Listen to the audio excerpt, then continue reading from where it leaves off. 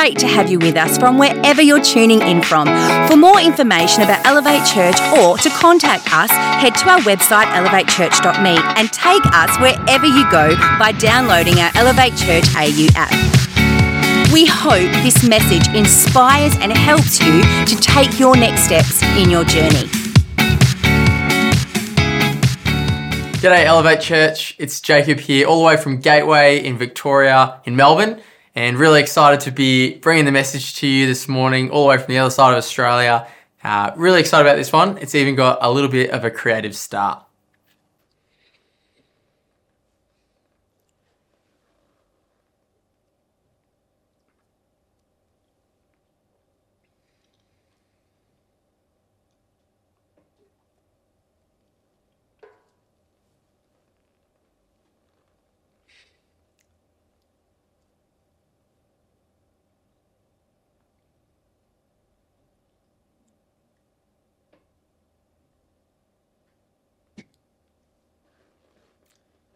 What are you waiting for? I bet a lot of you are wondering that right about now. We often think of the phrase, like, what are you waiting for, as a means, like, to hurry somebody up. Hurry up and do something. Like, you're at the traffic light and the light goes green and the person in front of you has about 0.25 of a second before you start thinking, what are you waiting for? Hurry up and go. And even if you're second in line and guaranteed to get through, just the process of waiting can be ridiculously uncomfortable sometimes, more than it should be. I tell you what though, at its core, the phrase means more than that. What are you waiting for? What is yet to come? What is happening before what will happen? And once you give your waiting purpose, you turn procrastination into preparation. What are you actually waiting for? And waiting isn't a very comfortable thing. Like, what did you do while I sat here for a good 30 seconds? Like, what's your waiting go to? Did you turn to your phone for entertainment? Or did you think that something was wrong? Maybe you turn to your friends or your family that are around you and ask them, what do you think's happening? Some of you pressed in even closer and were watching in anticipation for what was happening next. Did you feel uncomfortable or excited or bored? Maybe frustrated or unprepared for the wait? And all of these are fair enough feelings, even with something as simple as just sitting there for 30 seconds. But we can live free from the fear of waiting if we prepare ourselves for that patience. If we align our waiting go-to with what we're waiting for. So I go surfing occasionally, and I'll be out there for a few hours, and sometimes I'll only catch one or two waves.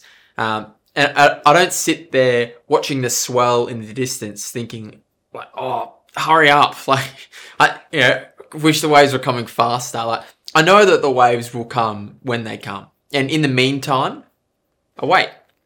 And I'm prepared for that patience. I go out there expecting it. And when I'm waiting there, I can wait with purpose. So I'm watching the waves and preparing, and I'm positioning myself for the next set of waves.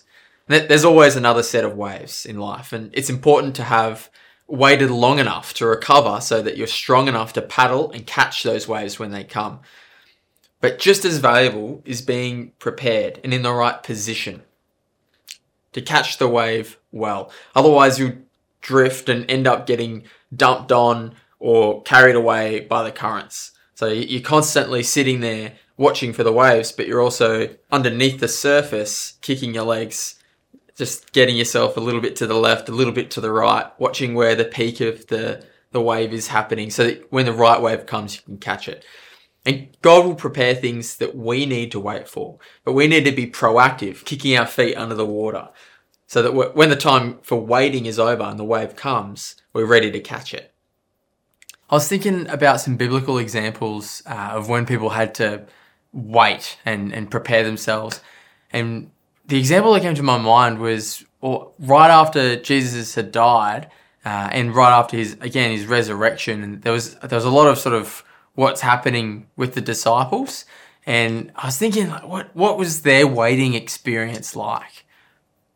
Luke tells us just that, what they did in Acts 1. He's talking about Jesus here and what happened after Jesus has been resurrected. And it says, after his suffering, he presented himself to them and gave many convincing proofs that he was alive. He appeared to them over a period of 40 days and spoke about the kingdom of God. On one occasion, he was eating with them. He gave them this command: do not leave Jerusalem, but wait for the gift my Father promised, which you have heard me speak about. For John baptized with water, but in a few days you will be baptized with the Holy Spirit. Look, why did I have to wait a few days? Why didn't Jesus just give a big show and go like, hey, check this out. Like, I'm resurrected, all is fulfilled, here's the Holy Spirit. Wham! Like, right then and there. Why didn't they just experience the Spirit from then? Why did Jesus make them wait? We know that didn't happen because it goes on in his verse 9. After he said this is Jesus, he was taken up before their very eyes, and a cloud hid him from their sight. This is Jesus disappearing into a cloud, the disciples left down, and the disciples were looking intently up into the sky as he was going. Pause there. Like, fair enough, right? They were just standing there watching. Fair enough. They saw Jesus disappear upwards. So the disciples were standing there like this. Like, oh, there's Jesus.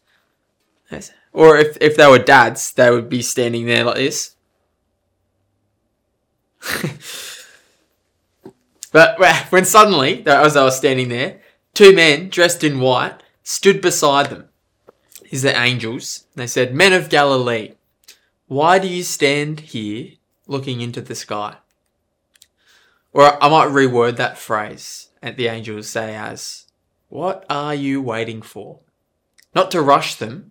Jesus had asked them to wait.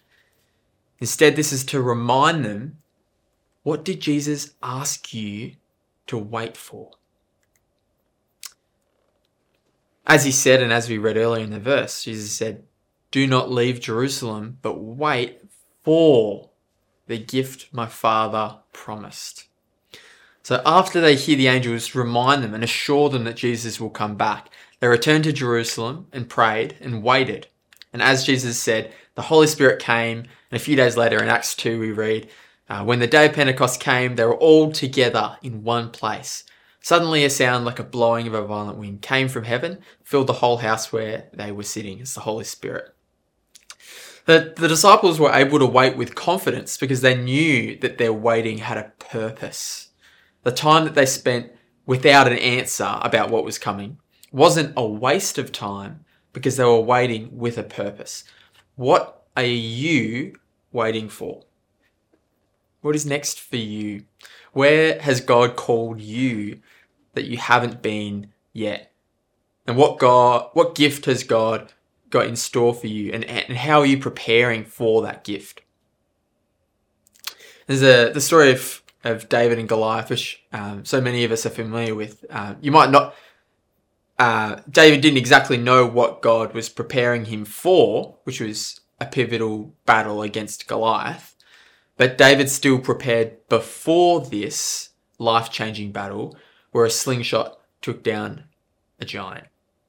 You might not know exactly what God is preparing you for, but you can be preparing before you know exactly what that is as well. See, David did a lot of purposeful waiting as a shepherd.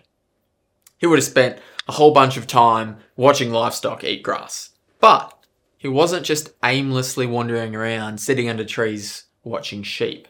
He spent his time practicing with his slingshot, with a keen eye, getting really good at it, looking out for lions, wolves and bears that might attack his flock. And because he was waiting with a purpose, and he was practicing in the waiting with anticipation for a lion, he was ready when the lion came. And with every lion slain, he was becoming ready to be a giant slayer. So David didn't know that was what God had planned for him. But that didn't stop David from planning. You might not know what God has planned for you, but that doesn't have to stop you from planning. And often a good indication of what you're waiting for over here can be what you're doing now already. Think about the places God has planted you, your workplace, your home, your friends, the people that He's placed in your life, the life experience that you've already got, or the skills and gifts that you're already developing or have already been developing.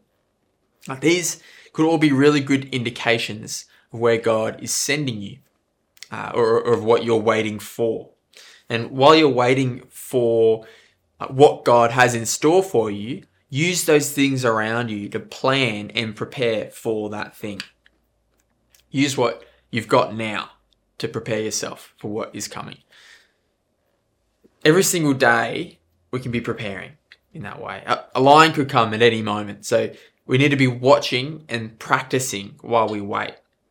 A friend might need some extra support.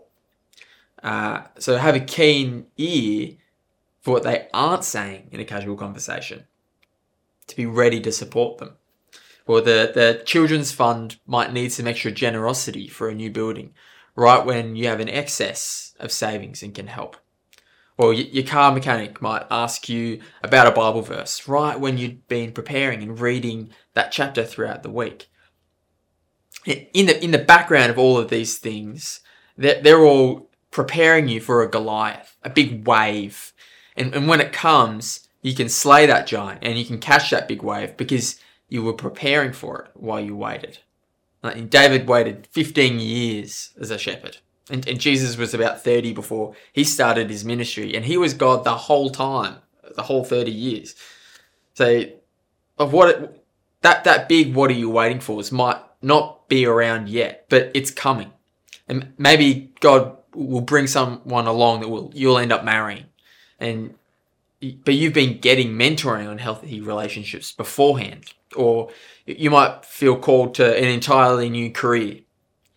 And you've been preparing because you've been turning up for somebody in your life group that's needed support in their own career for a few weeks. And it's but without knowing it, you've been preparing for something. And even if you're not sure what you're waiting for, it doesn't mean you can't still prepare. So you can pray often. You can stay in community like the disciples. You can spend time practicing the skills that God has blessed you with like David did. Or maybe you can spend time on the mountaintops or places that connect you with God like Jesus did. Just resting in the presence of God and listening. Sometimes the best thing that you can do in the waiting is to finally get around to just sitting and listening.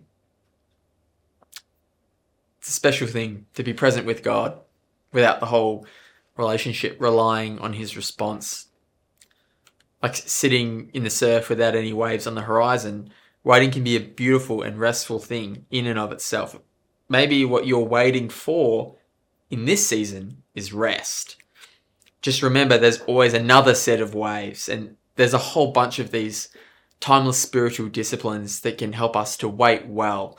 And whether we know what we're waiting for or not yet, we can keep walking in the right direction, even if we don't know the destination. And we can wait with purpose, and what we're waiting for becomes clearer while we're waiting well. So how is your waiting going? And what do you think you're waiting for? What's happening around you? And what could you be doing now to prepare for what you're waiting for? What are you waiting for?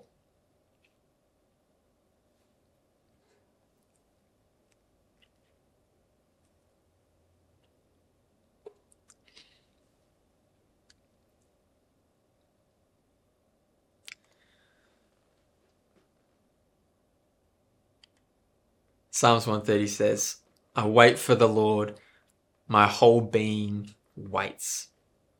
And in His word, I put my hope. I wait for the Lord more than watchmen wait for the morning. more than watchmen wait for the morning. What are you waiting for? We really hope you got a lot out of this message.